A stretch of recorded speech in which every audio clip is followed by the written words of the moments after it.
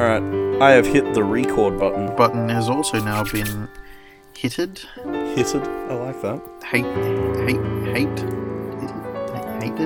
It's all the same. Alrighty. 3, 2, 1. Hello, and welcome back to another week of Kent and the Steering Team. Not only another week, another year. It's a whole new year. As always, you were joined by myself, Drew, my good mate Phil. Unfortunately, Ken couldn't be here this week. He's actually in the kitchen getting the popcorn ready. Good man that he is. Anyway, on with the show. Mr. Phil, how are you? I'm well, thank you, Mr. Drew. I'm coming to you from a new decade, a new year, a new day, a new week, a new episode, a new everything. All that sort of stuff. And Jolly good. Yeah, and yourself, how are you? Everything good? You're well? I'm good, I'm feeling good, I'm feeling pumped. I'm awake at this ungodly hour at 3:26 in the morning. Yes. But I am awake, and I am excited, and yes, a new decade, because last week we had a whole conversation about this.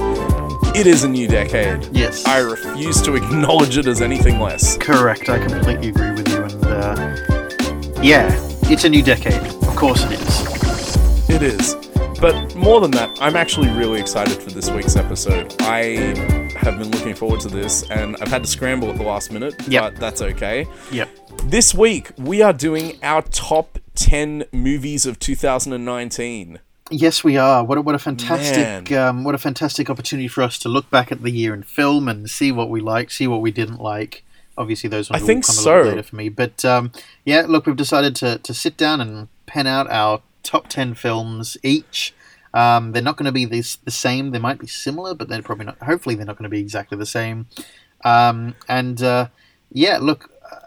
I think it's funny. I'm saying this before we've even recorded this one. I think we were meant to do this for a couple years worth of films, and I don't think we did. So I think perhaps we should go and retrospectively do previous years of this, depending on how successful this is. I think we should too, but more than that, I'm having a terrible thought here, and I say it's terrible because it's going to involve a bit of work for us. And I'm even prepared to do this over the next week. But yes, we should consider a top 10 of the decade.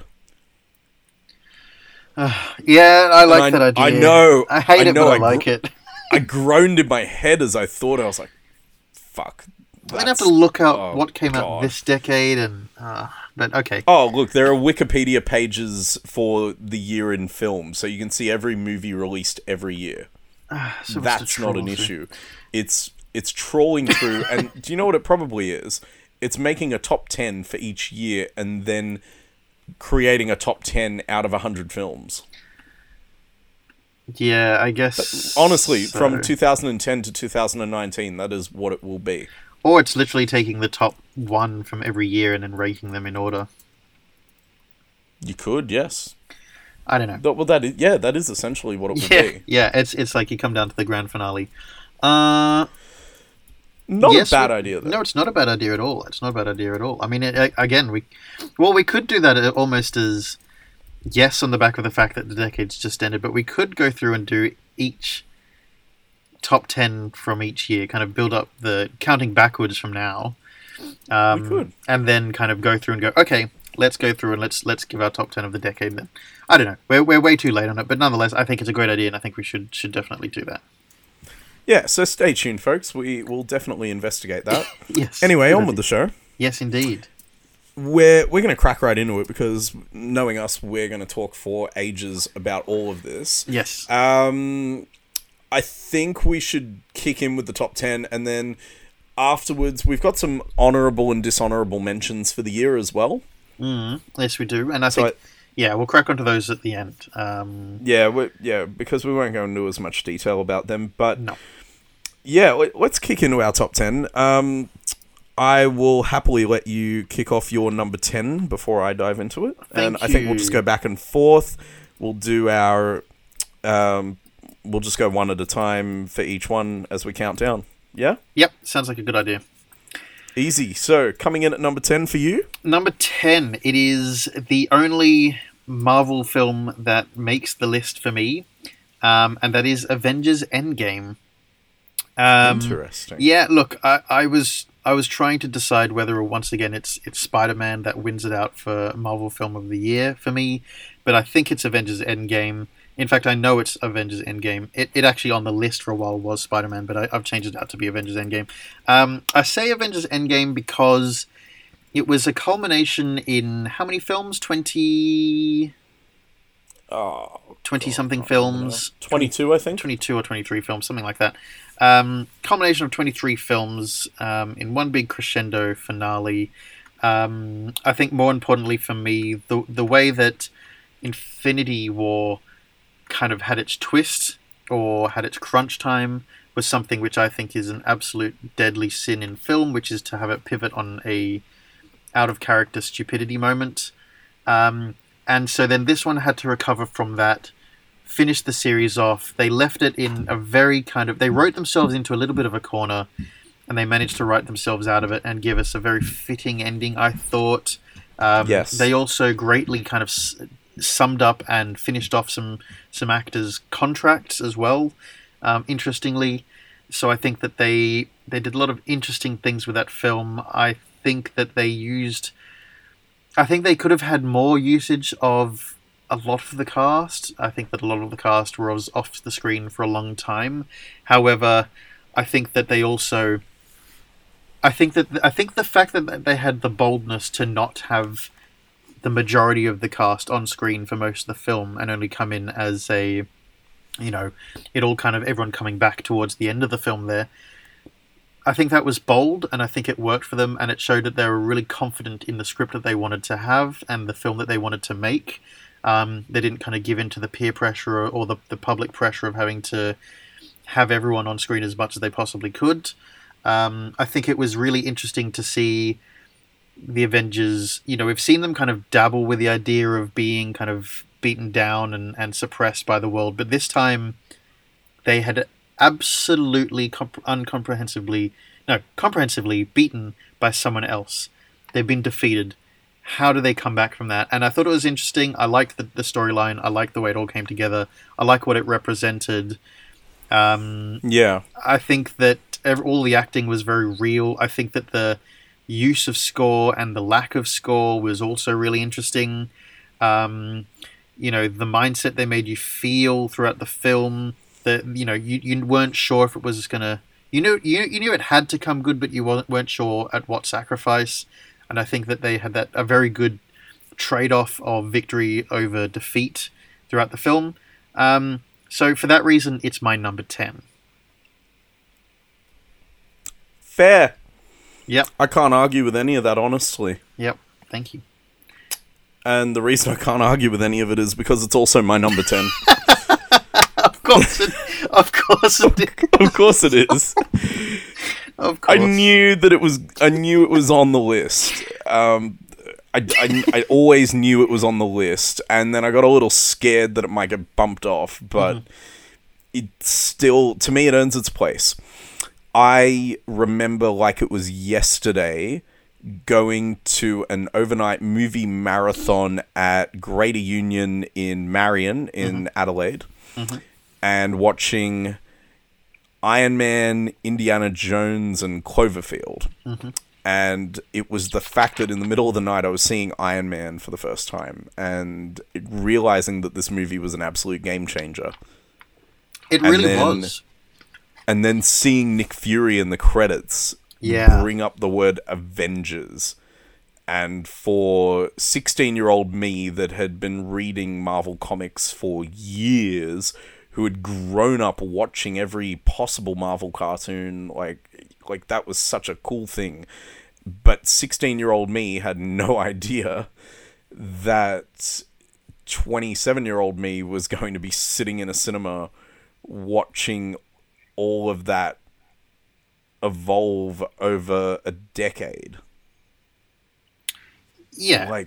There was no way of knowing what was going to happen there. No, it's... And I think that they wrapped up a chapter beautifully. I think it was an uphill task what they did, and I think they were shooting for the moon and they actually made it. And part of the reason Endgame works so well is because Infinity War worked so well. And Infinity War was bold, and you had the villain win, and it had so much impact. And I remember everyone just walking out of the cinema at Infinity War just in shock. No one saw that coming. Well, again, it was the first time we'd lost, basically. And when is the last time before that you went into a superhero movie and watched the good guys lose and it just cut there? Exactly. It's like, no, there's no redeeming moment. It is literally, you have lost, this is the end, and the villain sits there victorious and happy, and that's it, and we're done.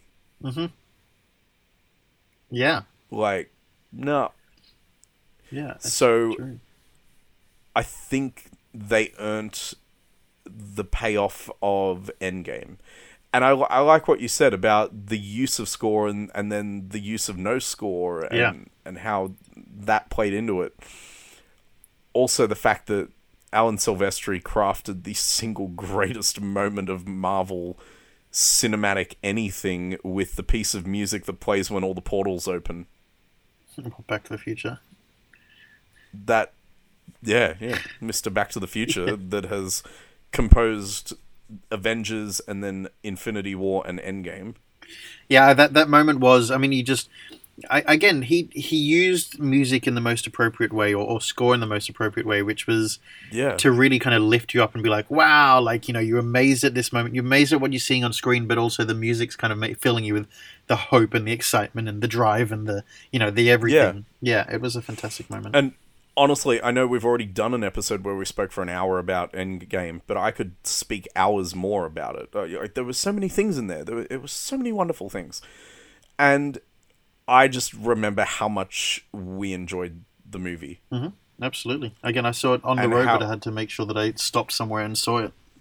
Exactly. And the fact that we couldn't stop talking about it after watching it. And then I remember going again with Bianca, and I think I saw it 2 or 3 times at least.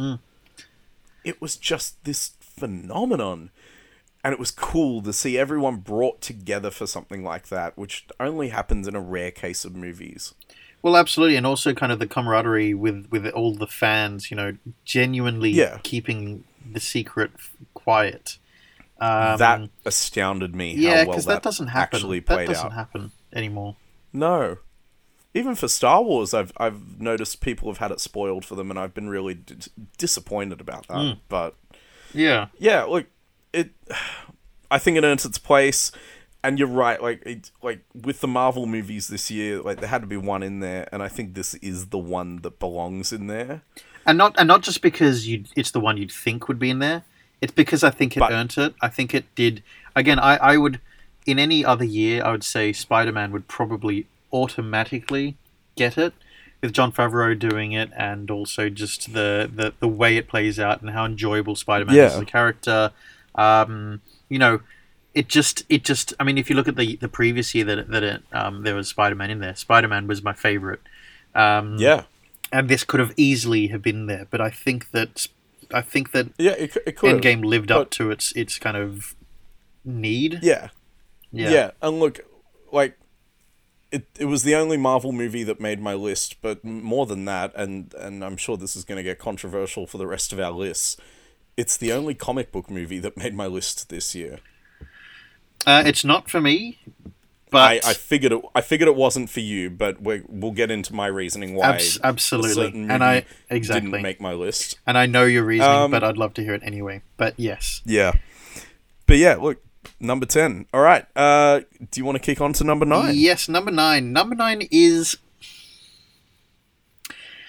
Look, despite how comfortable I was with this list, I'm still not 100% sure that... And I think that it's my own doing as to why this is here. But my number 9 is It Chapter 2. It did make the list, and I wasn't sure it was going to. I mean, it somewhat doesn't deserve to be there, but I think that it kind of does. And I put it above Avengers Endgame. A couple reasons why it did. It had a huge effort. There was so much that it had to fit into the movie. A lot. There is. I praised it at the time for pacing itself pretty well for the amount of content it had to fit in, because it had a shitload. It could have easily been a 4-hour movie, I think, with just how much it had to do. It had a lot of story to tell, not a lot of time to tell it. It had a lot of scenes to play, which I don't think you could have cut out any of them, really. No. I then kind of criticized it when I saw other films and the pacing of them. Doctor Sleep, most notably. I think that did a much better job at pacing with a lot of content and a lot of time to tell it. I would agree. Yeah. But I put it in there, and I put it in there because I really love that world. I really love the story it was telling.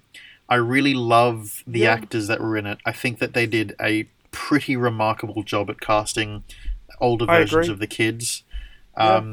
You know, especially when they hadn't even thought about that when they did the It Chapter 1. I thought it was nice to go back to the world. I think that the themes they used and the way they kind of linked what we knew 27 years ago kind of in the movie world, what we knew 27 years ago, to see the same things happening again with Pennywise and the way they felt, and kind of get that much more as a kid, well with the kids, we were unsure why the parents couldn't really acknowledge what was going on. No one was really aware of what was going on except for the kids. And it was so scary that they were so alone. And there wasn't that kind of stupid thing in movies where it's like, just ask the parents, like, obviously, or just ask the police or something. No, this was a situation where they couldn't do any of that. And now to be 27 years down the line, and see... And I think that they did a really good job of transforming the script from book to film. I love the fact that they got Stephen King involved with that. You know, yes, there are probably... Again, not the fault of the film. It felt a little bit rushed, but again, because it kind of had to. It's not its fault. I think that the use of Stephen King in trying to write this and get his involvement on it, the way that they were able to... Yeah. Yeah. I think it'll benefit from an extended cut. I think it will, absolutely. I think that my detriment for it was that I saw it three times in the space of about a week and a half. So I kind of... I mean, again, it's a very heavy film to watch in the sense that there's a lot happening. It's quite a long runtime as it is. And I saw it three times. Yeah, I saw it 3 times within about a week and a half. So I think I overplayed it for myself, which I think beat up my own confidence about the film. But otherwise, no, I really enjoyed the film. Yeah, what were you saying? I've got the nagging feeling I only saw it once. Yes, I saw it three times. And weird. Yeah. And look, I think that the film was a lot stronger than I'm kind of giving it my own credit for. In my own mind, I mean, in terms of where I play it. And it's because I saw it so many times in such a short amount of time. And unlike Avengers Endgame, which is kind of this massive crescendo of 10 years of films, this is kind of... Yeah. It's less significant in that setting, so therefore it didn't require that many viewings. But I did anyway. And yeah, look, I think that it was a great storyline. I loved revisiting Derry. I loved... Again, the casting. I loved the acting. I loved the way they all interacted with each other. I love Stephen King's cameo. Yeah, I love Stephen King's cameo. As someone that didn't read the book, I loved the way that I got to see the world or how it ended. I loved the idea of why they couldn't remember things. I loved the way they used that. I loved kind of the suddenness of, one of them killing themselves before anything even happened, like, out of fear. I loved this whole thing of fear. They played on fear so strongly.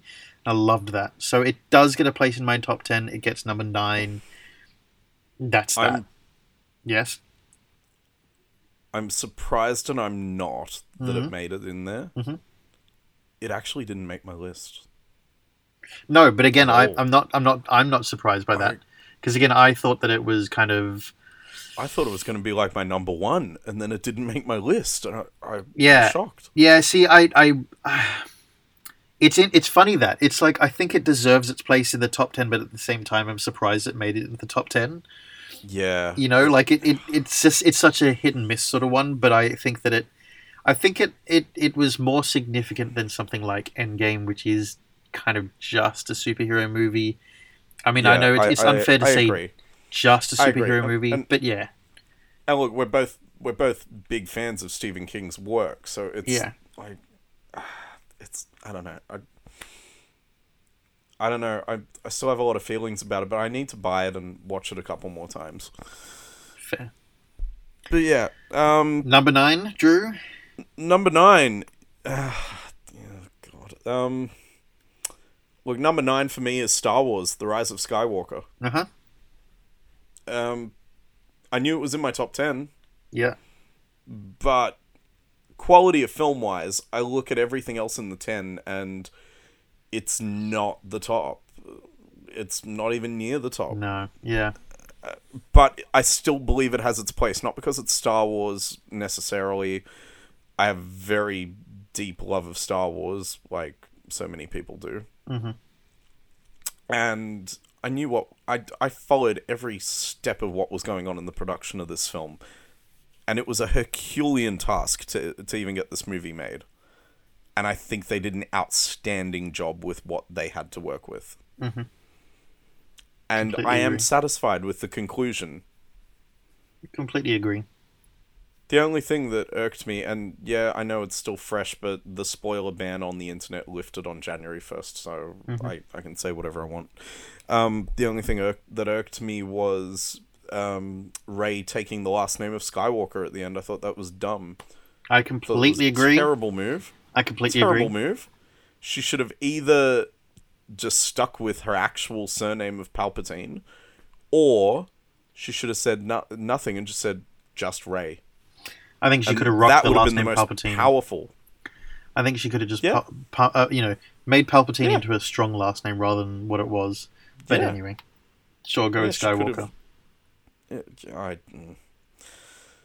I don't know. I think they were trying to show the symbolism that Skywalker means more than the bloodline. It represents a strength or something like that. But I don't know. It didn't come across that way. It came across as cheeseball, but not in an endearing way. Well, also, if you think about it, that whoever that was talking to her, being like, "No one's lived here for a long time," and if she suddenly said, "My last name's Skywalker," they could be like, "Well, hang on, aren't you related to, Yeah. Your relatives died here. They got fried. What do you think about that?" And she'd be like, "Oh, I don't know what the hell you're talking about." Yeah, of course you don't. But remember, Owen and Beru didn't have the last name Skywalker. Okay, fair enough. They had whatever... Lars. That was their last name. Owen Lars. Fair enough. Well, Drew, I'll crack onto it just so I can join the discussion. My number 8 is Star Wars. Episode 9. Yep, so that's where Star Wars sits on my list. It's there too, and look, I completely agree with you. It is... It's a... you're finishing off, 3... trilogies worth of films with this one. Do you think they did it? That they encapsulated all 3 trilogies in one movie? I don't know about the prequel trilogy, but I think they definitely did the 5 before it kind of thing. Episode 4, 5, 6, and 7 and 8. I think they kind of got the prequels in the fact that they were comfortable saying Palpatine all the time, which in the original trilogy, the word Palpatine is never actually uttered once. Yeah. It's just he is the Emperor. Yeah. I guess so in that regard, yeah. But, I mean, again, we did our review on it the other week, and it's such a... It's a bit like Endgame, and it's a bit like It Chapter 2, and that's what kind of the... I think only these bottom 3 films for me kind of are, is that they're in some ways hit and miss. In some ways hit and miss. Not that I think Endgame is particularly hit and miss, but I just it's it lacks some of the unique kind of storylines compared to other films. But having said that, Endgame's special because it is a bit different for a superhero film. It was, but Endgame had the unique thing of being 3 movies in one. Yeah. Where like it was a 3-act thing, but each act felt like it had its own 3-act structure to it. Yeah. And look, I think that this one's again a little bit hit and miss, but nonetheless it's worthy of a place, and it's worthy of, in my list, position of number 8. I think that is quite strong. I think that it was a good Star Wars film. I think it was kind of better than, Rise of better than The Force Awakens. And I think it was on par, but in a different kind of vein of where The Force Awakens should have been compared to The Rise of Skywalker. Sorry, not Rise of Skywalker. The Last Jedi. Yep. Is that the last one? Last Jedi? Yeah, that was 8. Yeah, number 8. I don't know, but I think that it is worthy of its place on my list, and everything that you said is correct, and that's why it's my number 8. What was your number 8, Drew? My number 8 was a movie I wanted to see, but I actually only really pushed to do it at your insistence, and that is Ford versus Ferrari. Yes, excellent. Lovely. Yeah, I sat there in awe the whole movie. I was just grinning from ear to ear, loving every second of footage. And honestly, from here to my number 1, any of these movies, in theory, could have sat anywhere in the numbers. Yeah. So it was really hard from here to actually number the rest of the movies, because they all brought me so much enjoyment. It's been tricky. I'm mostly with you. It's funny, a film that sits slightly higher in the list is probably the only one that wouldn't be allowed to be at number 1 for me. But having said that, though, I'm kind of the same for my top 7 is basically, as you said, any of them could have been number 1. All but one of them, I should say. And in fact, I'll chime in here again, because my number 7 is Le Mans 66 Ford vs Ferrari as well. That's my number 7. See, look, as a racing lover, as a massive fan of car racing, I had some issues with the sensation of speed that they showed, and a little bit disappointed with a lot of the animation. I think that if you look at Rush by Ron Howard, I think that film also has a little bit too much special effects, but they have gone far enough with using kind of recreation of the cars and the models and stuff like that. But I love the way it was shot, like the real car sequences, the way they were shot. Completely agree. It was something else. I thought it was excellent. And the last time I'd seen anything like that was Rush. Yeah, same for me. And I thought that look, some of the animation was a little bit here or there. The sensation of speed was a little bit here or there. But having said that, though, to grasp the wider audience, it did a great job. The story was, it took some liberties, but of course it needs to. Again, you need to make a story out of something that's history, So I think they did a fairly good job of that as well. I thought that Christian Bale did an amazing job. Who knew he and Matt Damon would have chemistry? Yeah, well, that's what I was going to say. I thought that Matt Damon did an amazing job as Carroll Shelby. It's funny to have Matt Damon playing someone like Shelby. Carroll Shelby is someone with so much personality, and to have Matt Damon, I thought that Matt Damon did a wonderful job. I think that it was interesting to see them play the bureaucracy as villainism in the film. I think that they did a good job of that. And again, look, it's an interesting story. It's a nice story. It's a good story to watch, and it brought interest to the world that I love so much. So I think that it's definitely deserving to be in my list, and definitely deserving to be my number 7 and your number 8. Yeah, I would agree. Okay, that brings me to my number 7. Knives Out. It's on the list, is it? I loved it. Okay. I really loved it. It was so much fun, and every person that I've spoken to recently that's gone, I'm going to go see Knives Out, I've just gotten excited for them. And then they've come back and gone, wow. I'm like, yes, you get it. It was just a stupid amount of fun. But see, and look, despite my criticisms of it, that's probably the best thing about whodunit films, is that they're almost an old-fashioned kind of sit down as a family in front of the TV, have some fun, right? Kind of thing. That's what I view whodunits as, and I think that this did a good job of that. So look, I totally get it. And as we said, our lists are our opinions, and I mean, you had fun with it. Absolutely, that's where it deserves to be on your list. And look, you hit the nail on the head. It was a sit down with the family thing, and I was so happy that I got to go with my parents to watch it. Yeah, it felt like childhood watching the old midday movies and it would be a murder mystery playing, or like watching old Midsummer Murders or Murder, She Wrote or whatever. Mm-hmm. And it made me really happy, and I felt like a kid again watching it. The entire cast was in top form for it, and sure, it has its weaknesses, but overall, I just thought it was an excellent time at the cinema, and it earned its price of admission. Which is all you need to ask of a film. Yeah, so really, I have very few complaints about that movie. I thought it was a lot of fun. Rian Johnson did an excellent job writing and directing. He turned the whodunit on its head, but still kind of followed the conventions as well, which I found really weird but cool. Mm-hmm. It made it fresh, it made it different, and yeah, I loved it. Well, again, I mean, we've done a review on it, and you can go and check that out. I think it's a couple episodes ago. Yep. But I respect the twist. I love the fact that we kind of got the honest answer of what actually happened very early on into the film, and then it was kind of for us to work with the star. I like that it still had kind of twists after that, though. No, exactly. You know, it wasn't fully all undone, but I love the fact that the main kind of the conventional whodunit plotline was kind of out in the open, so it was for us to try and work out everything else about it and how we got to there.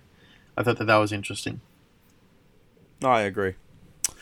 Alright, that brings you to your number 6. Yes, my number 6.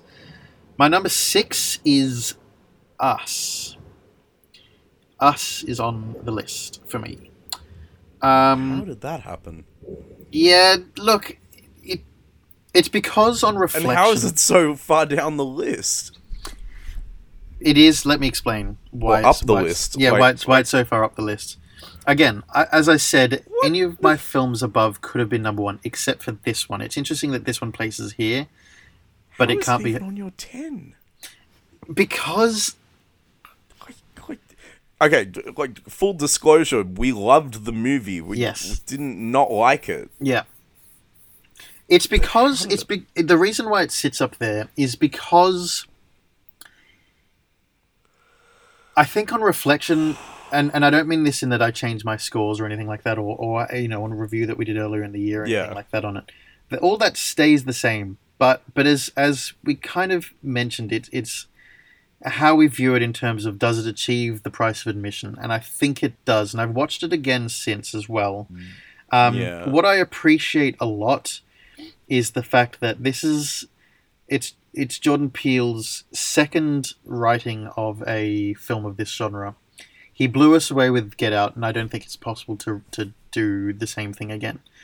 And this was interesting in that it's a film that it kind of turned us on our head, because a bit like Knives Out, in the sense that Knives Out took kind of the traditional kind of horror film, not that Get Out was a traditional horror film, but it took that kind of normal storyline of it's for you to try and work out the major plot line till the very end. That's when you normally work it out. This one kind of gave you the major plot line at the start. You know, the things that we saw in the trailer, we thought that maybe there being a second family and stuff like that, we thought that we'd have to wait like half the movie to get that, and you know, we're going to have to wait the other half of the film to try and understand what the hell's going on and why it's going on. We kind of were able to understand that by halfway through the film. We were given the answers so early long. And then the second half of the film was about trying to defeat what we knew. And that's different. You don't get that in a normal film. You don't get the, okay, I understand what's going on. This is how I'm going to take it down. There was a lot wrong with it. I fucking know it. Drew, we both know it. We both said it. Oh, of course. We both think that there were so many things wrong on it. There's a number of things that are perfect with it. There are. And so the question comes down to, does it outweigh what was wrong with it versus what was right with it? And I think that it, in the longevity, I think out of enjoyment for it, I think so. I mean, again, having watched it again, like had some time away from it and then gone back and watched it, I was able to enjoy it a little bit more. I think I went in the first time with a bit too much of, okay, live up to Get Out now. Like, show me what you can do. And that's not entirely fair for the film to be comparing it to something like Get Out. Again, Get Out is a film that my father, who doesn't watch many films, as soon as it finished, pointed at the TV and said, "That's a movie. Like, that's perfect." And I completely agree. Get Out is a fucking amazing movie. And so comparing it to something that's that amazing is kind of impossible and not very fair. Again, there's a lot wrong with it. Looking at kind of films in this sort of genre for me, I mean, it's not so much. I mean, I guess it's a thriller, but it's not really a thriller. But anyway, it's probably in the same category as The Conjuring, the Annabelle films, then to a greater extent. You know, The Nun. We've got films Get Out as well. Pet Sematary. This is pretty high. I'd put this behind the two Conjuring films and Get Out. That's where this would sit. But it's above other films like The Nun. It's above films like The Weeping Woman. It's above films like... I would say it is above films like Ford versus Ferrari. I would say it's above films like Star Wars. Just because it's a different sort of adventure.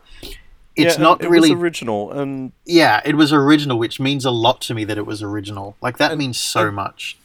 Look, to me, it's going to have things that people are going to talk about and study for years. Like, for me, my personal highlight of the movie is the Good Vibrations scene. That's that's one for the ages as far as horror sequences go.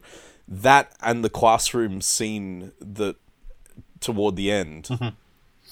I think that those two things branded in my brain. Yeah, well, there's things that are wrong with it too. There's definitely the getting in the car and the argument about the daughter driving drove me fucking insane. Yeah, I think that there were elements of look, it frustrated you the way A Quiet Place did. And yeah, exactly. Stupid mistakes. There were stupid mistakes from it, which are unforgivable sins. Yeah. But having said that, though, I think that the idea of, you know, the fact that you kind of worked out quite early on, I think we worked out quite early on that the daughter had actually swapped at the start, who was now the mother. Like, the other one was the right mother. So it was this whole weird kind of like, who do you feel sorry for? You don't know. You're not sure who to feel sorry for. It kind of put you at a very very confused place.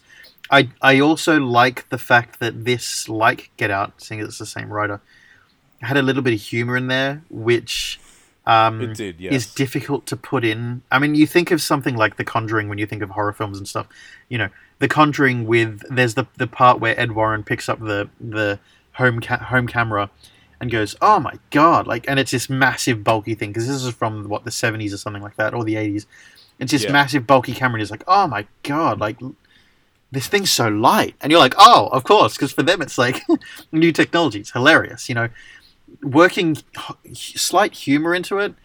I know it was the same sort of humor that we saw as in Get Out. It was the TSA friend was kind of the comic relief. I've had arguments with people about saying that there's no humor in that film, or it's not intentional humor, and it's just because they're black. And no, that's not the point. That guy was meant to be like kind of humorous. That was the point of him. And I think that definitely, we had that kind of thing again from the dad in this one. I think he was quite funny. Also showing the kind of stupidity of the rich white family as well.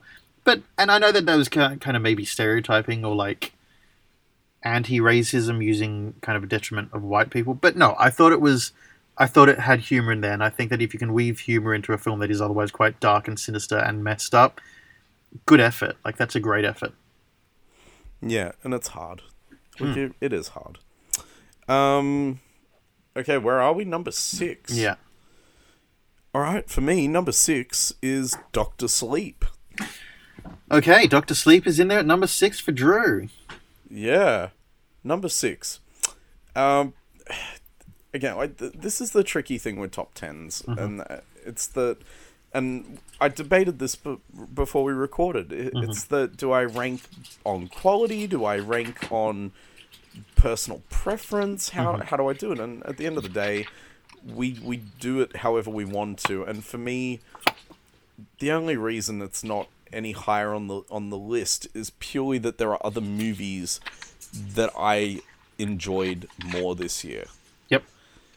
So it's not a detraction in any way from the quality of this film. Dr. Sleep was phenomenal. Mm-hmm. I had no idea what really to expect going in, except that this was a sequel to The Shining. Mm-hmm. That was about the extent of it for me. Now, I vaguely recall bits of The Shining from when I was little, but I didn't really remember too much more. So I went out and bought the Blu-ray, sat at home, watched the whole movie, and then half an hour later I was in the cinema to watch Dr. Sleep. Yep. And it was all fresh. And I watched it all, like, together. And I thought it was fantastic. The recreation was incredible. The story was amazing. And I love the idea that Stephen King wrote the sequel novel years later and it immediately got optioned for a film. But they did it in such a way that it was very sensitive and caring to both its own novel, but to the predecessor.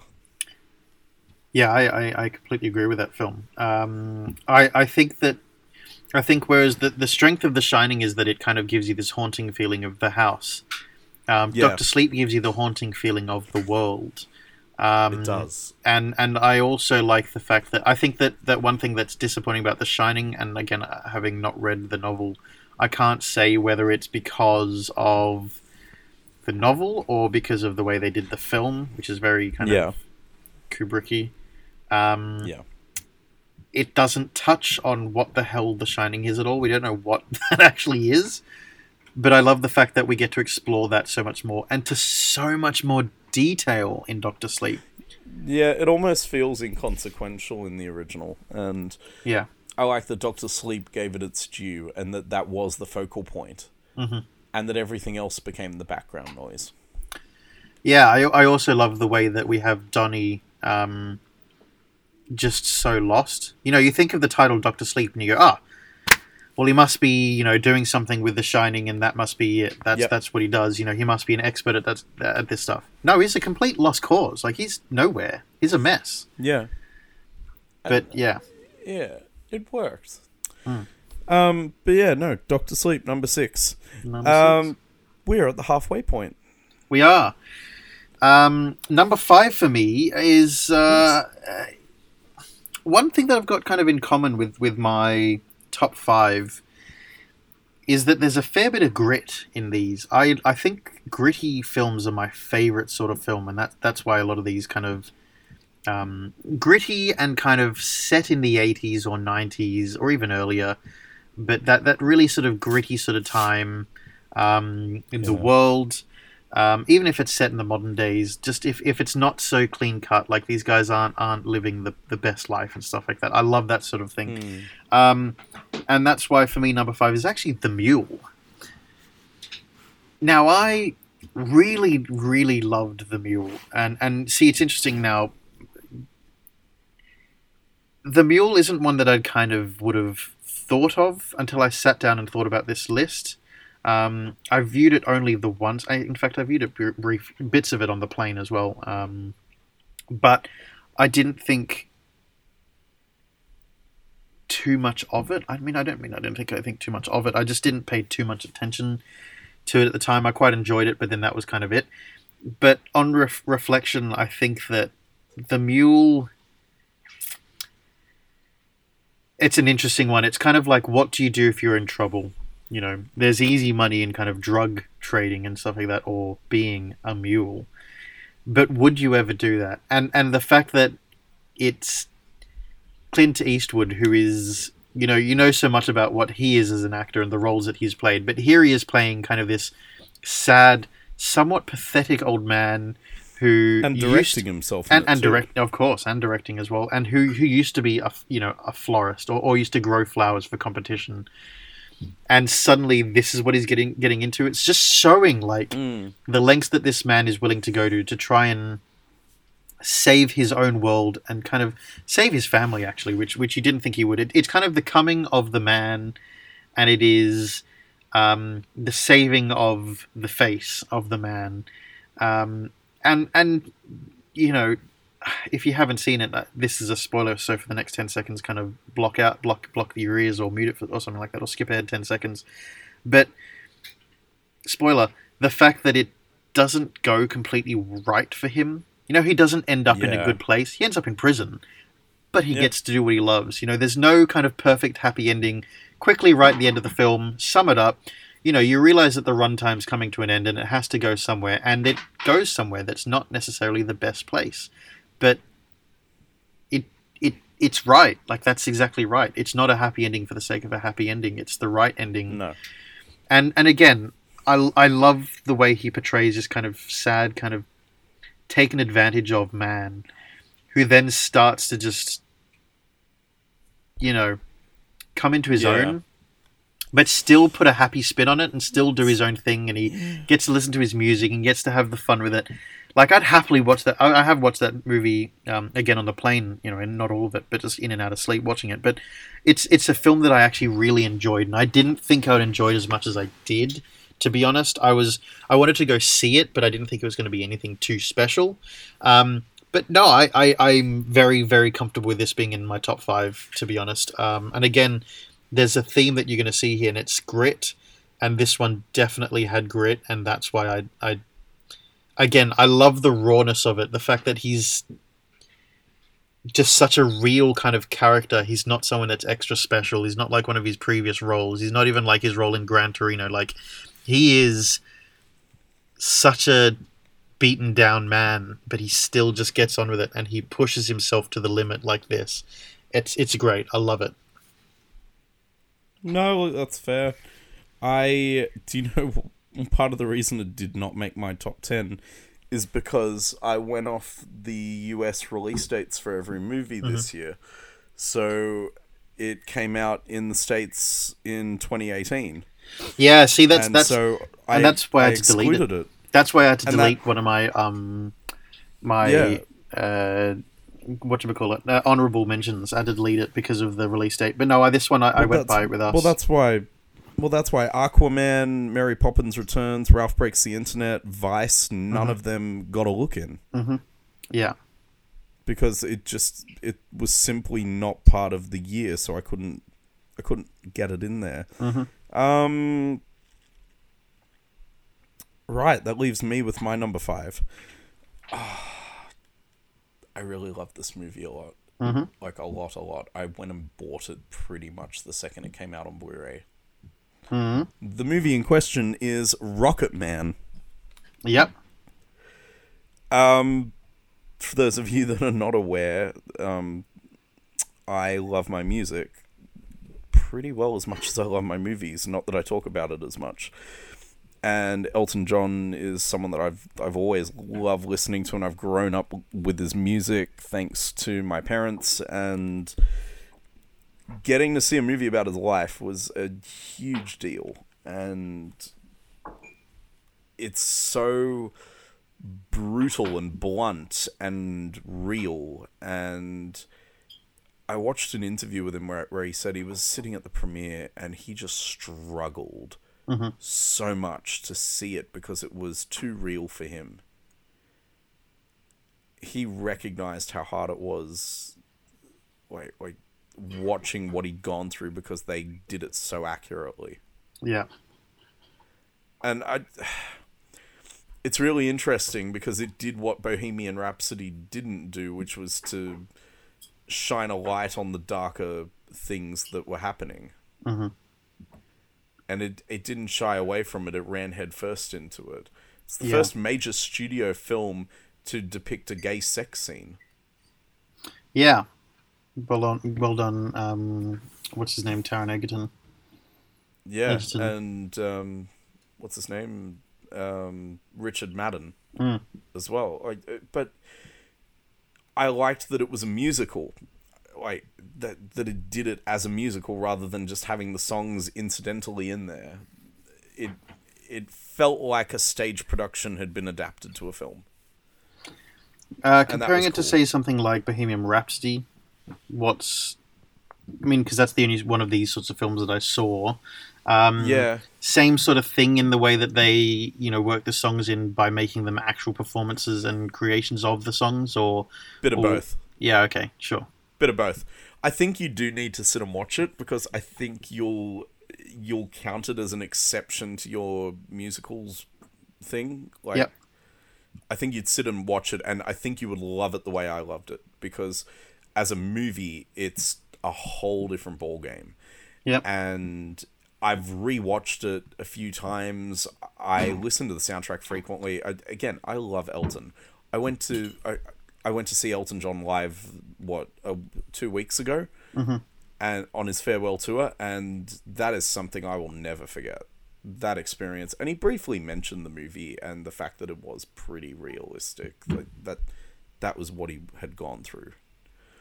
But the movie itself is an outstanding piece of cinema, directed by Dexter Fletcher, who actually stepped in to complete the directing duties on Bohemian Rhapsody. So it's kind of... Well, that's good then. It's got the same sort of tones then. Well, directorial tones. It's got the right sort of person in there then. Yeah, and look, I think it had the right creative team. It had the production team of the Kingsman films behind it, and Taron Egerton being in there, and Elton clearly just sees in him a kindred spirit, and he plays Elton perfectly. I would be very surprised if he does not get an Oscar nom for Best Actor. Okay, fantastic. Because excellent. he completely transformed in it. And between that and Jamie Bell playing Bernie Taupin, that was another inspired bit of casting. Bryce Dallas Howard playing his mum, she's completely unrecognizable in there. I'll have to give it a viewing. I mean, I was going to and I didn't, so I'll have to do that. It's worth it. I promise it's worth it. It's just really good. That brings us to your number 4. Yes, it does. And for me, that's where the Joker sits. Now, I know you've got a lot of kind list. of... No, I know it's not on your list, and I know you've got a lot of... opinions. Yeah, opinions on it. For me, see, you compare it a lot to Taxi Driver, and I get it, but also, they're the same movie. It's not a bad thing, though. It's not a bad thing. It's not a bad thing. It's just that it's not original, and but there's a lot of things but there's a lot of things that aren't original. I mean, but everyone's talking about it because it's so original, and I'm sitting here going, but it's not. I've seen the movie. It was made 40 years ago with a slightly different setting. Yeah, fair enough. That is honest to God my only gripe with it. I love everything else about it, but that one thing is actually enough for me to keep it off my list. No, that's fair. That's fair. But it doesn't waver my opinion of it. I think the film was wonderful. I think that Joaquin Phoenix did a fantastic job in it. Good God, he did. I think that the fact that they, in many ways, pigeonholed it being a Joker film long after a script was kind of coming to formation, I think was quite interesting as well, and I think that they played it fantastically as well. I think that I loved kind of the mystique about whether or not anything actually happened or not, or whether any of this was real or not. I mean, again, it comes down to which film was it with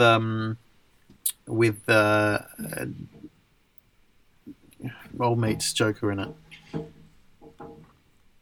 The Dark Knight. Yeah, okay, it was The Dark Knight, was it? Okay, well, in The Dark Knight... With Heath Ledger. Yeah, Heath Ledger, I couldn't remember his name. Yep. May you rest in peace, Heath Ledger. Indeed. I think that the way that they, as well as the cartoons and the comics, kind of give us this idea of no one actually knows the Joker's true beginning because he can always change his story and stuff like that. I love the fact that they kind of gave us that out towards the end of the film as well. I love the fact that it's all a bit topsy-turvy. I love the way they worked the Waynes into it. I think that was cool. I like that. I love the fact that they didn't give us the kind of easy way that he was actually his father, because then that would have been a little bit more twisted about Batman and all that. I think that was interesting. I think it's almost a missed opportunity that he wasn't the one that ended up shooting them, but at the same time, I totally get it as well, because that would have been too obvious in some ways. But look, I just love it, and then I love the fact that De Niro was in it. I thought that was cool, especially if it is kind of, looking and look, at that things, final 20 minutes. I hadn't seen anything like that in a movie in a long time. No, and it was... Oh, boy. It was so messy and raw and twisted and sick, and... Yeah, I thought it was excellent. I thought it was... Yeah, I thought it was so well done, and that's why it sits that high up the list for me. I'm glad it does. Yeah, look, and look, the unfortunate thing for me is that because my list is based off of Australian and UK release dates now that I'm living in the UK, it's meant that I have had to miss out on films like Jojo Rabbit and stuff like that. So I know that they're probably going to appear in your list going forward from here. Unfortunately, it can't be in mine. Again, I'm going off of the UK release dates mostly because that's where I'm living. Drew's going off the US because that's kind of where we get most of our data from anyway. But yeah, look, it's just unfortunate. I'd love to have this in this list going forward from here. Unfortunately, it's not. I don't know what your order is now, Drew, but let's hear your number 4 then. This is going to be this plays a lot into who I am and what I love. Number 4 is Yesterday. And Yesterday, of course it is. it had to be in my list. Yeah. It is a culmination of so many things I love in film and music. It is a Beatles movie. I love the Beatles. Like, words cannot express how much I love the Beatles. I was wearing a Beatles shirt on New Year's. I love the Beatles. We have set aside part of our trip to go to Liverpool to predominantly just out of love for the Beatles. It is something that's just ingrained into me. Thank you, Mum, for introducing me to them from day one. It's also written by one of my favorite people in film, Richard Curtis. If you don't know the name, the man is one of the creators of Blackadder, Mr. Bean, The Vicar of Dibley. He also wrote Four Weddings and a Funeral, Notting Hill. He wrote and directed Love Actually, which is in my top 3 movies of all time. The guy is incredible, and he is a lifelong Beatles fan who has written this fantastic movie and then of all people, got Danny Boyle to direct it. Yeah, that's fantastic. What a combination. Like, it is this incredible mix of wonderful talent, and I love that they came together and made something that just feels special and wholesome and beautiful. For those of you that missed it, it is about a struggling musician who, on his way home one night, is riding his bike and gets hit by a bus as the world goes through a brief global blackout. When he awakes post-blackout in the hospital, he slowly discovers that he can remember the Beatles, but that they have essentially been wiped off the face of the earth, and no one else remembers the Beatles except for him. And as he realizes this, he realizes he can claim their songs as his own to boost his career. See, I still haven't seen it, and I will be totally honest. I missed so much publicity about this film. I didn't even hear about this film until you started talking about it. Really, and like, I'm surprised that I didn't hear much about it. The first thing I heard about it was when T2 Trainspotting came out. I heard that Danny Boyle was working on a secret musical project, and that Richard Curtis was involved because he'd written it. Then I heard that Ed Sheeran was involved, and I didn't hear too much more. But they never said it was a Beatles movie. And then this trailer dropped out of nowhere. And that was it for you? That was it for me. And it was already it for me anyway. But the Beatles, Danny Boyle, Richard Curtis making a Beatles movie, it is an incredible film. I love it so much. And I can't recommend it enough. I really want you to watch it because I think you will enjoy it. I don't think you'll love it the way I love it, but I think I love it so much because it's a culmination of my favorite things across film and music. I'll definitely reach out and watch it. I mean, I will. I mean, it's a great concept, and I've been meaning to watch it for a while now. You've spieled to me about it before, and I've been meaning to watch it, and I just haven't. So I will make sure I get to it. I promise you that. I think you'll enjoy it a lot. But yeah, that's my number 4, and now we're getting into the real high stakes territory. Our top 3. Yes, exactly. Right. And my number 3, number 3 for me is Once Upon a Time in Hollywood. Interesting. Yes. Now, Once Upon a Time in Hollywood. I mean, obviously, we've said it before. We've done a whole episode on this as well. Once Upon a Time in Hollywood is a fantastic film by a fantastic director and a fantastic writer. A lot of people were expecting this to kind of just be about, you know, the Manson family and everything that happened and all that went wrong, and you know, that's kind of where people were looking at this film to go. The fact that it wasn't, the fact that just involved that, and one thing that I quite like with Tarantino films is that if you think you know what the story is going to be about, or if you think you know because it involves some kind of big thing in history or in pop culture history, that sort of thing, you expect that to be the headline, and it isn't normally the headline.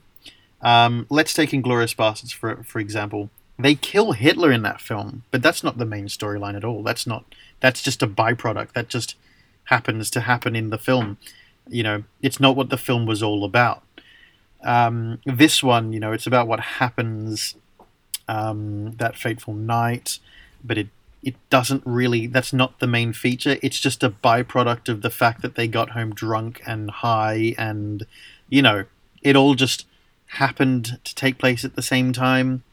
That's why I love the film, because it's its own storyline with its own themes, with its own characters, with its own, you know, an actor struggling to get traction in the world, and him having to do different things to find work, and then we happen to have the interaction with, you know, the Mansons and all that, and, you know, that I just find it, I love the fact that it's just so kind of off-center. Like, it's just great.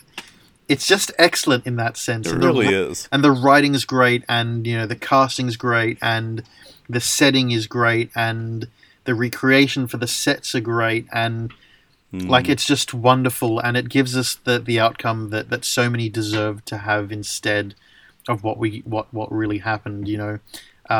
It took the piss out of a piece of shit, you know, a bit like Inglourious Basterds, where it took the piss out of a piece of shit like Hitler. It took the piss out of them. It beat them down. It made them look stupid. It gave them a really horrific ending, but because they deserved it. And what's interesting is that, you know, unlike early Tarantino films, which were just so ridiculously violent, but because that's what you expected. Yeah, this one became cultured this time. Yeah, look, it had violence in it, and it had really really over the top violence, but it was down to the last 5 minutes of the film we saw anything that was any sort of violence. And you earn it. Yeah, you earn it, and the people deserve it. But not just that. It is. It's all kind of, again, it's incidental rather than kind of that's the aim. It just, things happened by accident. He happened to have a flamethrower there. He happened to have that. Not he did that on purpose to have that there. Yeah. It all just accidentally happened, and then it just... It's the calm manner in which he's freaking out in the pool, but then he gets out and just casually walks in and gets it. Yeah, like it's just it's a mess. The way he walks out, it's funny. It's a mess, but it's a great storyline. Yes, it's a little bit on the long side, but I don't have an issue with that at all, and I really enjoyed it. I don't care. I want to see the extended cut. No, I'm with you there. I loved it so much, and again, I'm such a huge fan of DiCaprio. I think that everything that he acts in, he does a fantastic job, and then to have Brad Pitt there. What's interesting, Brad Pitt almost gets more attention than he kind of needs, if you know what I mean, in the sense that the roles that he tends to play and the way that he acts and the fact that he takes characters like this, he doesn't give a shit about, the attention that he gets for it. It just comes naturally to him. But he does such a good job of playing these kind of not typical Hollywood roles, and he does it so often, but he does it so well. He's turned his career into that now, and it's wonderful. Yeah. The day he stopped taking the dashing leading man roles, I think, is the day his career actually soared. Yeah, I would agree, and I mean, I very recently watched a film called 12 Monkeys. Very nice. You got a Terry Gilliam film. Yeah, and it's interesting. The role that Brad Pitt plays in that that's quintessential Pitt. He's such a good, diverse actor, but he is typecast as the kind of leading man, or like suave, sophisticated, hotshot. You've seen him in Snatch, right? Yeah, exactly. So he can do such a good job. I mean, even if you look at Inglourious Basterds, he plays such an unusual kind of stupid American, Aldo the Apache, but he's a legend, and I love his character in that. Like, I love his character in that. And I love his character in this. It's such a great film. It is. And Margot Robbie as well plays such an innocent, lovely... It's such a lovely, innocent portrayal, I think, in that film. And gives the respect that's earned. So, yeah, I love the film. It sits at number 3 for me. Drew, go. Excellent. All right, my number 3. Now, if I'm being completely honest about this, I think number 3 is actually the best movie of the year. Mm-hmm. It is. But this is my top 10 where I name my favorites. Yep. And, oh God, like it could be number 1, but I think even when I look back later, I'm going to stand by my list. I think number 3 is the best movie of the year, and that is Jojo Rabbit. Mm-hmm. Okay. Yep.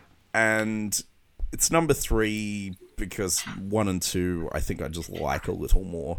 Mm-hmm. But Jojo Rabbit had this unique thing, and I can't go into detail because you haven't seen it yet, but Jojo Rabbit made me cry with laughter, and it made me cry with sadness in the one movie. Mm-hmm. And it's very rare to have that happen. I laughed so hard that I wept in scenes. There are things that there were such funny scenes in there that have already, I reference this movie a lot now already. I went to see it with Jesse at the preview screening, and some of the lines in that movie have already just become in-jokes because it was so ridiculous and so funny. And then there were moments in there that were just so genuinely shocking that I just welled up and I just cried and cried because I couldn't believe. But I could believe because it was real and these things happened. Mm. But to see it depicted actually made a huge difference. Taika does an amazing job. He does, and I think I made this point after the movie as well, that it's a tightrope act. And he just nailed it. I'm still in shock that this movie exists. Mm-hmm. It's like how I feel about Tropic Thunder. I can't believe that it got made. Yeah, fair enough. I know you're gonna watch it in the next day or two. I know. Yeah. But well, what it does is it puts it at absolute kind of key placing for movie of the year for 2020 for me. For you, yes, it does. Yeah. It does, and you'll understand when you watch. I know I'm gonna get the messages from you. I'm gonna get spammed after you see it. There's things in here that should be seen because people need to see it, and I thought it was so incredibly relevant for what's going on in the world right now. I think we need this movie more than anyone realizes, because I think we need to be able to see just how nonsensical everything that's happening right now actually is. Fantastic. It puts so many things into perspective. Well, I can't wait to see it, and hopefully it's out already. If not, give it a week and I'll be there. I just want to take a moment to observe the fact that Frozen 2 has not come up in your list yet, so I'm wondering if you're saving it for the top 2. Are you fucking kidding me? To be fair, I haven't named it either, have I? Shut up! Don't you dare! Don't you dare, Drew! Don't you dare!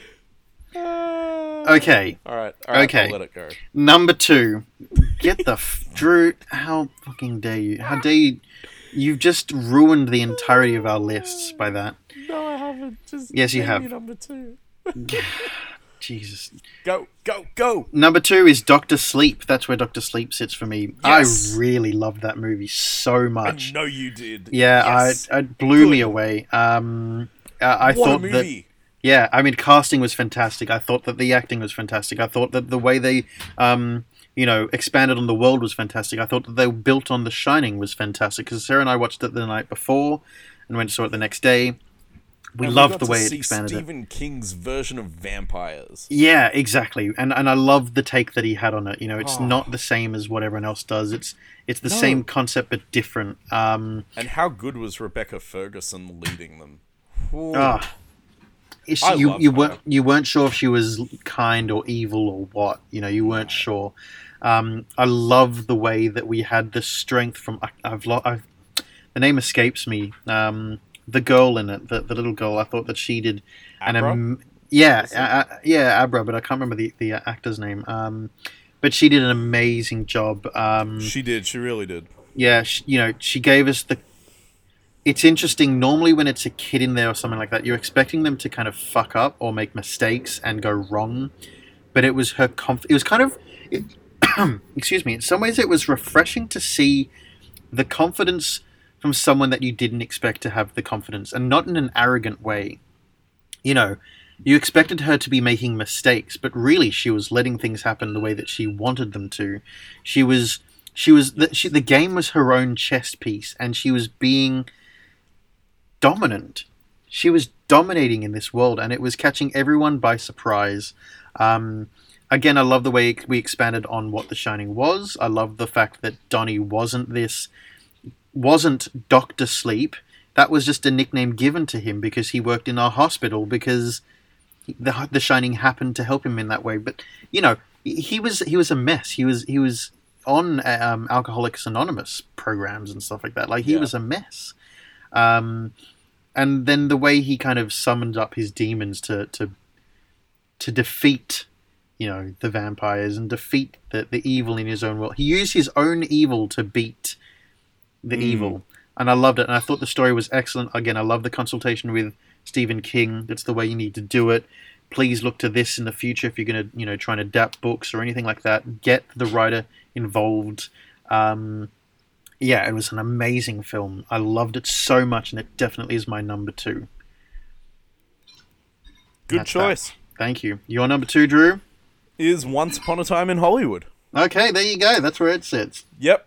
It could have been number 1. It easily could have been number 1. Yeah. And I think I thought for a while that it would be. Yeah, I'm the same, actually. And Dr. Sleep. I stand by my number 1 because my number 1 is my favorite movie of the whole year. Mm-hmm. But Once Upon a Time in Hollywood it's Tarantino matured. He's aged like good whiskey, and the movie just oozes class. It's him, but it's different, mm-hmm. and it's matured and really nuanced, and I think it's a crowning achievement for him. I completely really agree. Believe that. Like, I mean, I think, Drew, it really puts Tarantino up there in terms of, it really shows his script writing ability. I think what this film does is, I think it really, I mean, we saw that with Hateful Eight as being like, it was a stage play on film. This was definitely a film with a great script. We always knew he could write a scene. Mm-hmm. Then we learnt that he could write dialogue. Case in point, Hans Lander's sit-down at the beginning of Inglourious Basterds. Yeah. The sit-down scene in the farmhouse. Yeah. Then we had The Hateful Eight, which that was something else. Because he wrote this dialogue-heavy movie, and it still had the gratuitous violence, but I don't know, you could see that he's starting to shift a little. Yeah. But I feel like Once Upon a Time in Hollywood is the culmination of all of that. Yeah. It has finally all come together well for him. And he just hits the floor running, and I love everything about that movie, and at no point did I feel like the 3 hours were dragging along. Mm-hmm. Not at all. Not the first time I watched it, and certainly not the second. Mm-hmm. Yeah. Like, I loved that movie. The only thing I didn't love was the second viewing, sitting in a tiny little dendy to watch it, because it felt like it should have been on a massive screen. Yeah, it doesn't do it justice, does dendy? No, it doesn't. That said, I enjoyed watching it the second time, and I enjoyed watching Jesse reacting to watching it the first time. Mm-hmm. That was a lot of fun. Like, you know, when you see a great movie and then you take someone to watch it and you get to see them experience what you get to exactly. You get to glance over and look at them and see if they're feeling the same way that you did. Yeah, and I got to enjoy that for 3 hours, and it was awesome. And yeah, I don't know. I just loved the movie. I really loved it. And I don't know if it's my favorite Tarantino or not, because I have a lot of love for Inglourious Bastards, but it's either sitting at first or second for me for him. Yeah. And it's second for the year for me. Now I want to know your number one for the year. Now, my number one for the year, again, it's based on the fact that I'm using UK release dates, and also when we actually viewed these things. Yeah. So my film for the year, it is Vice. It's actually Vice. So it released. I ruled it out. Yeah, see, I know you ruled it out. See, I was never going to let it be ruled out, because I let it stay in there. I let it stay in there because in the UK it released on the 25th of January, and we saw it in January. So that's why it gets to stay in there. And again, I live in the UK now, so I get justification and I get exception on that one. Now, it nearly killed me to leave it off the list. And I think and that's why when I was going through and I was looking up the release dates for everything, I couldn't have done that. We haven't done a 2018 list. We're doing a 2019 list. It's going to make it harder for 2018 list when we do that, but I didn't see it then. We saw it in 2019, and also it's interestingly one film that I've probably referred to in conversation more than any other film. It's a film that I've probably seen more than any other film this year. I think I've seen it 4 times this year.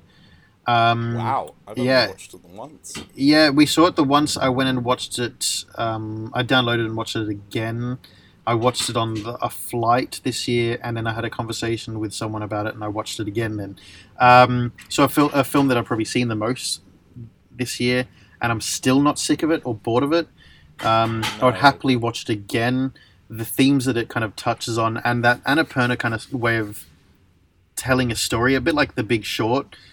Telling a story like that is just amazing. They have such an interesting way of explaining things. They have an interesting way of...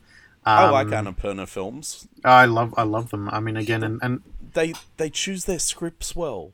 They do choose their scripts well, so well. And again, the way it tells the story, the way it kind of casually explains what they need to explain, the way they seriously explain what they need to explain seriously, the way they portray these really significant and like dirty, gritty sort of ways of telling things. The way that if you look at Dick Cheney, they're making him look like an arsehole, but at the same time they're giving justification to be that arsehole, because he kind of needs to be. And it's also just a fascinating story on how he got to be where he was. I said it at the time when we got out of the cinema, he's necessary evil. Yeah, he is. And again, whether you agree with what happened or not, that's fine. I don't know if I necessarily agree with it, but it's just so interesting about getting to power like that. He did, but he did what he felt had to be done. And I think that mirrors what Donald Trump's doing right now. I think he's doing what he thinks needs to be done. Unfortunately, I don't agree with... Exactly. It comes down to opinion. Whether you agree with it or not is irrelevant. The man is in power doing what he thinks needs to be done.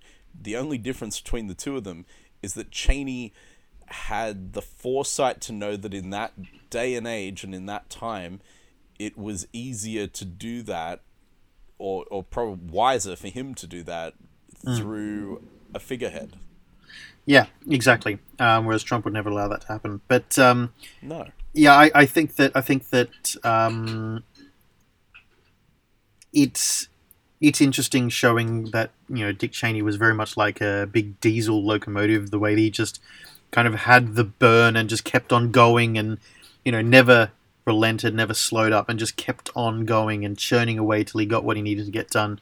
And yeah, look, it's such a strong film, and if anyone hasn't seen it, you got to see it. The way that they portray and show George Bush with Sam Rockwell in there, or George W. Bush with Sam Rockwell. Sam Rockwell's had a stellar year. He has had a stellar year, absolutely. He has. Just saying, between Vice and Jojo Rabbit, oh my goodness. But even in recent memory, we got 3 Billboards Outside Missouri. We've got, was it 7 Psychopaths? Or 6 Psychopaths? 7 Psychopaths. 7 Psychopaths. That was quite a while ago, though. Yeah, but in the last couple of years, you know, the way he's kind of had this resurgence to having these kind of strong, kind of off-center roles. But yeah, look, Vice is definitely my number one. I saw it this year. I live in a country where it came out this year. I know it kind of hurts for you that you couldn't include it based on the fact that, one, you live in Australia, and two, you're going by the US release dates. I couldn't avoid it. Yeah. It had to be there, and it had to be right up there. I loved it. And look, again, absolutely adored it. Yeah, exactly. We both did. We remember when we were sitting there while the credits were going, and we were just like, "Oh my god!" Like that was. We didn't know whether to laugh or cry about how like amazingly shocking the film was, because it's amazingly shocking. We went to watch it at Bondi Junction. Yeah. And jeez, And what was interesting as well. So I've had conversations with Sophia's boyfriend James about it, and we spoke about it. It's funny. He's quite political, and I wouldn't have expected him to like the film, but he said that he quite liked the film, and I was surprised by that, because I you know, what gave me reassurance then was that it did a good job at showing, you know, at not being too Hollywood with the idea or the storyline, or not being too kind of dramatized in the storylines, or taking too many liberties. Yeah. It did quite a good job then of portraying it based on his kind of confidence in it, I guess. Look, besides all that, I loved the film, and I loved the kind of that sort of wordy, gritty, kind of messy, realistic, that's just how the world is kind of storyline. That's why I loved it. Look, my top 10 is kind of grit heavy at this end, the top end, but it is what it needs to be. Look, most of those top 5 could have been in any order. Vice had to be at the top for me. And now, Drew, your number 1 for 2019. I swear if you say Frozen 2, I will kill you. I may have guessed it. I think I may know it. Let me know. Booksmart. Yep, okay, I guessed it. Good. Yeah. Booksmart. A relatively small release. It feels very independent. Mm-hmm. It's the directorial debut of Olivia Wilde, which is just... I still am wrapping my head around that. Not that it was her directing per se, but that she, as a first-time director, just knocked it out of the park. And I feel a teeny tiny bit hypocritical about my placement of this, given my opinions on Joker. Because Joker essentially gets booted out for me because it's a repeat of Taxi Driver. And many could argue that Booksmart is a gender bend on Superbad. Yep.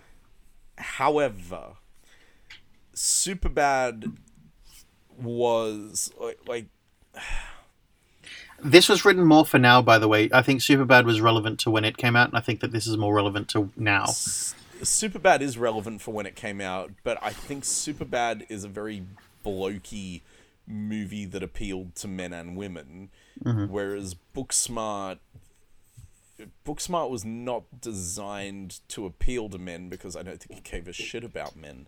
It was designed, or at least I felt like it was designed to be real and to be realistic about young women and how they feel, how they're treated, and how they are perceived and how they perceive themselves. And I loved that every moment of that movie felt real.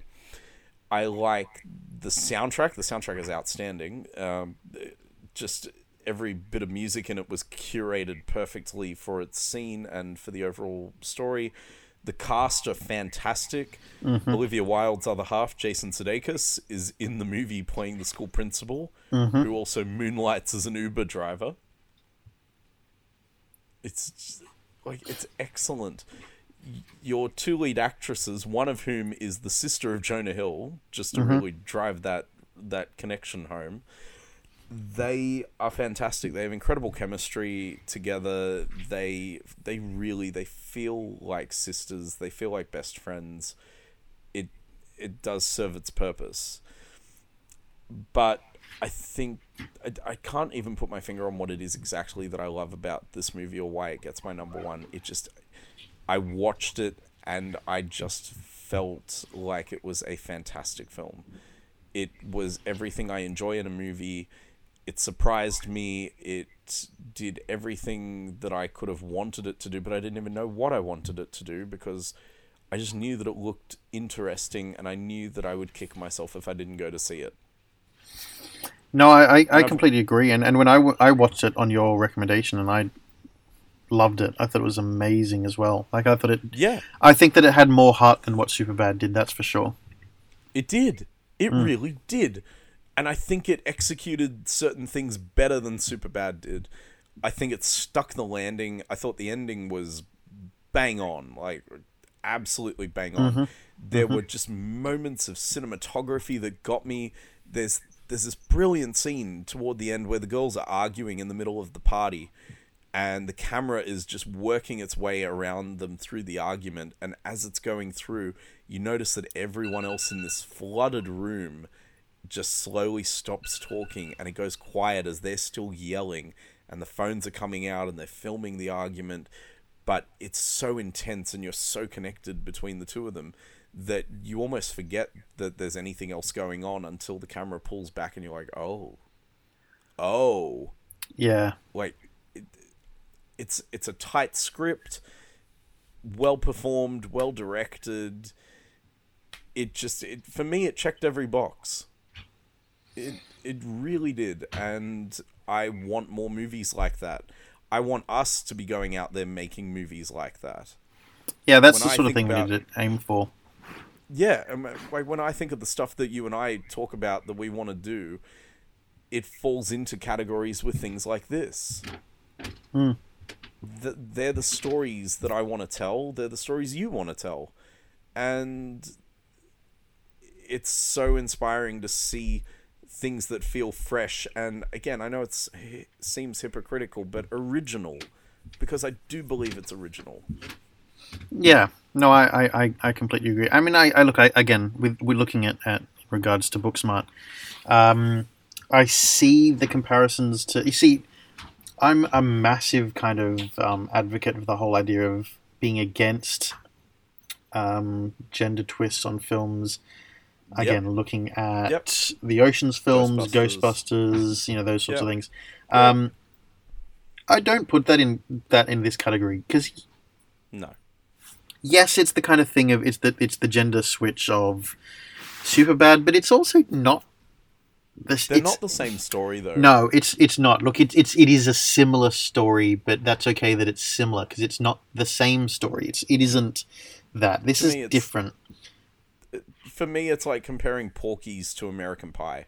Yeah, and look, this has different beats. This has very different beats, and again, this one feels. Whereas Superbad feels like an Apatow comedy.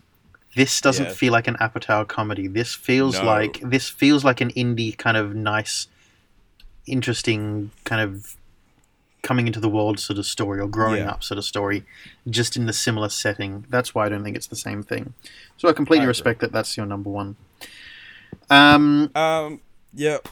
Look, we knew we were going to go over. To be fair, Look, overall, it was a big year for movies. We're going to dive into the honourable and dishonourables in a second, but just to give you a bit of a recap of what actually came out this year. I'm not gonna go through every single one, but God, there were movies like Glass, Yep, How to Train Your Dragon 3, Alita, Battle Angel, Captain Marvel, the Lego Movie 2. We went and saw Destroyer back in March with Nicole Kidman. Shazam, Dumbo, Shazam, The Curse of the Weeping Woman, Long Shot, Detective Pikachu, John Wick 3, Aladdin, Brightburn, Godzilla 2, which, by the way, I bought a couple of days ago. I couldn't help myself. It was that or Us, and I chose Godzilla 2. That, yeah, go figure. Men in Black International, The Lion King, Annabelle Comes Home, Spider-Man. Stuber, Spider-Man, Fast and Furious, Hobbs and Shaw, Good Boys, Zombieland 2, Last Christmas, Frozen 2, Terminator, Charlie's Angels, pardon? Terminator, the dark horse of the year that I didn't even wind up seeing. I didn't see it either. I'm really disappointed I didn't see it, and I didn't see Zombieland 2 either. Oh, Zombieland 2 was so good. I won a double pass for that. I actually really enjoyed it. All right, dishonorable mentions. I think we can both agree on the first one, Pet Sematary. Absolutely, that's definitely on the list. Straight up. Look, do you want me to rattle through my 5 that I've got? Go for it. I've got Curse of the Weeping Woman is on there. Really? Yeah, look, it's one of the ones from the world of the Conjuring universe. I really didn't like it. It may be the setting that I watched it on the plane, but at the same time, yeah. My issue with all of these kind of universe films, besides the 2 Conjuring films, it was fun B grade. I'm not a fan of any of the Annabelle films. I haven't seen Annabelle Comes Home, mind you, but I'm not a fan of any of them that I've seen. Have you not seen Annabelle Comes Home yet? No, I've just missed it, and I've been trying to get a good copy of it so I could watch it kind of properly. I really liked it. I saw it twice. I'm hoping that one. Well, I'm hoping that one breaks the kind of the curse of the Conjuring universe. Well, it's got the Warrens. Yeah, that's why I may like it. I hate The Nun. I hate Annabelle. I hate Annabelle Creation. The Nun is disappointing. I think that they're all not very good. They all miss the beats, but just trying to they're not generous with the attempt at script. In terms of the goodness of the script, but they try to live too much off the Conjuring name, and I think that is another unforgivable sin, in that you're just trying to live off of your name. I haven't watched Annabelle Creation yet, but I saw Annabelle, and honestly, Annabelle Comes Home, out of all the spin-offs, I think it's the best one by a country mile. So I do think you should give it a look. I want to. Like it or not. I want to, though. Yeah, I know you do. I honestly, I have no idea whether or not you're going to like it. But what I can say for it, in its defense, is that 90% of the movie is in the Warren house. Yeah, I like that. And turning the Warren house into a madhouse of demonology with all the stuff running amok. It's like Night at the Museum in the Warren house. Yeah, I'm excited for that. And to me, it's not trying to be anything else, and that's awesome. And that's why I'm going to watch it. That's why I'm going to love it, I think. It's a B-grade movie that's going to just be a wild ride. It's not going to have the class and intelligence and all of that other stuff that the Conjuring films have, but it doesn't try to like the other ones did. Yeah, and see, that's why I think Curse of the Weeping Woman gets a dishonorable mention, because it's doing too much. Yeah, it's doing too much what the other Annabelle films did, and that's live off the title and the universe it sits in too much. So it's on there. Pet Sematary is definitely on there. Glass is a dishonorable mention as well. Yeah, Glass made mine. Yeah. Glass is on there because it completely ruined everything that he was doing. Look, everyone knows the troubles that... It ended when we thought it was halfway through. Yeah, exactly. M. Night Shyamalan, I think, has struggled for a long time with writing films. Everyone knows that he's kind of lost his edge. But then he came back out and went smack out of the baseball park out of the park. I should have just said. Yeah, with Split. Yeah. And then we got Glass, which everyone was like, awesome. It's these two of his greatest stories are coming back to roost, and what are we going to get? And he did a great job, and in the final 15 minutes, he shat over, all over, everything that he did that was good, ruined the film completely, typical Shyamalan, ruining everything. Do you know what it felt like? What's that?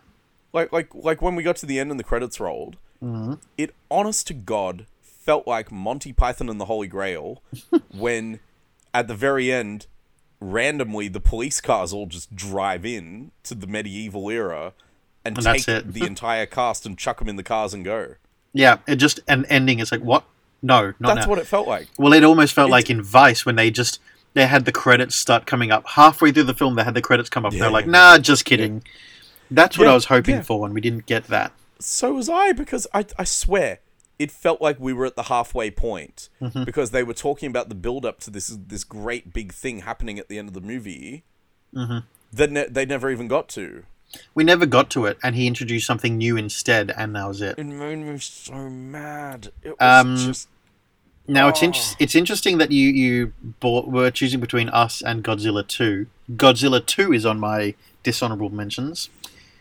Reason it's on there is because they once again fucked up the easiest thing you could do, and that's a Godzilla movie. Okay. I think. I think the amount of Godzilla, excellent. The casting, for the most part, excellent. Again, I don't think you can ever go wrong with Kyle Chandler. No, exactly. Or having Millie Bobby Brown, like they went for the flavor of the month, just like they did in the last one when it was Bryan Cranston for Breaking Bad was the flavor of the month. And then they went for this one. I think they more than doubled the amount of Godzilla on screen, which is excellent. It's what you needed to do. I appreciate the monsters that they chose. Yes, they made it designed for the biggest screen possible. Yeah, no, absolutely. Can't fault them on that. But I think that the script was average. It's terrible. Average. It's very terrible. average. And that's why it's not forgivable. I think they did too much wrong with it, and I think that the fact that they're stuffing up that's something so easy, like a Godzilla film, is pathetic. Like, you have to try really hard to fuck it up, and they're clearly trying really hard to fuck it up. Look, I don't argue with any of those points. The reason I bought it is because it's a monster film. I enjoy monster movies, and I loved that this did what the first one didn't. And I rewatched the first one before going to see the second one. And I remembered just exactly why I thought it was a waste of time. I mean, look, I know everyone there are thinks some it's of my... fantastic, but... No, I think if anyone thinks that the first Godzilla is fantastic, you're an idiot. Because it's not. It's got so much wrong with it. Who gives a shit about Aaron Johnson, or whatever his name is? Like, no one does. No one does. Besides Kick-Ass, no one does. There's a handful of great scenes in the first Godzilla, but the second one in fact, so many things better. In fact, it's got two of my favorite scenes in cinema in the first Godzilla. But it's an awful film. The Halo jump, and also that moment when you think Godzilla's over and out. And then suddenly you hear that awesome kind of electronic sound of like the electricity building up. And then Godzilla, and the blue starting to appear and through Godzilla's tail, and then him just destroying. That's fantastic. But besides that, shit house. Total garbage. Total waste of time. Now, I think that this one was a stark improvement, but still... Yeah, not very good. And then my final dishonorable mention is Toy Story 4. Wonderful special effects. We're going to get through wonderful. No, absolutely not. Wonderful special effects, and I think that Pixar have done a fucking amazing job. But I think that they've given us a epilogue to something that didn't need it, and I think that they undid the significance of the ending of the third one. And I think you should only do a sequel if it's going to improve on the work that you did before. But I think that this film is so much a quantum of solace to Casino Royale. Casino Royale, in this case, being the first three films, and this one being Quantum of Solace. In that it made the kind of culmination of the previous three, the trilogy, come to an end in such a magnificent, wonderful ending. Riding off into the sunset, that's it. To then this kind of tacking on at the end when it really didn't need to be there. Waste of time, waste of effort. You blew it, in my mind. You fucked up your own work because you got greedy. It was so unnecessary. You did such a great job with your special effects. There was not enough buzz in it. There was not enough of the other characters in it. You focused too much on something that this could have been a release like the summer ones or the Christmas ones that they do, those short sort of ones. This is what that could have been. The fact that you made it a feature film means that this means more to you than the way you ended the last one, and that is bullshit. So I don't like it. That's what I've got for that. That's my opinion on that. Drew, before you get interrupted because you're up really late, go for it. What have you got? Is that it? Is that all your list? You got nothing else? I had Hellboy in there as well. Totally fair. And I've had a whole discussion about Hellboy today. Yes. With a mate who is as invested in film as we are. And I didn't hate it. I think the reason it gets the dishonorable is because it's not the Hellboy movie that we deserved. No. We deserved Hellboy 3 from Guillermo del Toro with Ron Perlman. That's what we wanted. Like, I am a massive Del Toro fan. It's all I wanted to see. I just wanted to see a follow-up to The Golden Army. I think they could have done it, but for whatever reason, the powers that be did not make it possible. So we got this Hellboy. I don't even remember who directed it. Like, that's where I'm at with it. The most redeeming feature in the whole movie is that David Harbour plays a really good Hellboy. He's great in the role. If anyone were to take it over, he's the man to do it. Yeah. And he's flavor of the month, coming off Hopper in Stranger Things. Yep, he's exactly. A good choice. No, and absolutely. He looks like him. Like, no, he's got the size and I completely agree. All that's there. Even Ian McShane playing the Professor was a good choice. But terrible movie. Like it dives into the history nicely. Like it does all those sorts of things really well. The visual effects are cool. Mila Jovovich is cool as the villain. There's so many cool points, but they're not enough to save it from a bad script and bad handling of secondary characters. And it just annoyed the crap out of me. Yeah. It should have done more, but it didn't. That's what's anyway. Yeah, let's get to your honourable mentions. I've got 3 because I'm very aware of the time that we're going on for and the time that it is for you. I have on my list Destroyer, Shazam, and Booksmart. I think that they are 3 fantastic films. Just not enough to make it onto the top 10, but I think that they are excellent films. Happy with all 3 of them. I think the surprise of the year was definitely Destroyer. I had big things and big opinions going into seeing Booksmart and Shazam, and was very happy with them. I felt incredibly satisfied with them. But Destroyer, I had no expectations, and I thought that was excellent. Yeah, I would agree. And in fact, I've got one more as well, and that is Instant Family as well. I haven't watched that yet. Yeah, that's definitely on the list as well. Again, that was another one that Sarah and I just spontaneously went to the movies and went, let's see something, and we saw that, and we thought it was excellent. Cool. Yep. All right, honorable mentions. Look, I only put 5 on here. There is a 6th one, and look, honestly, half the movies I saw this year could, in theory, go into this. Joker, yeah, look, honorable. Again, I only have one problem with it. Spider-Man Far From Home, which was just awesome. Yep. So good. Oh, definitely. That should be on my list as well. Talk for hours about it. I know you condemn this, but Frozen 2 is actually on there because... Oh, true.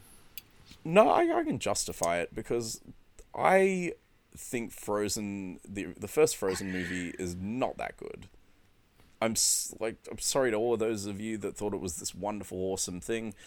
I don't hate on it because it's fun to hate on it. I hate on it because I think it's just genuinely not that good a story. It's not that good a movie. It has some good music in it and some good songs in it, sure. But the fact that it's a movie that just tries to go from song to song, the dialogue is designed in such a way to just carry you to the next song. Frozen 2 actually has a good solid story to it.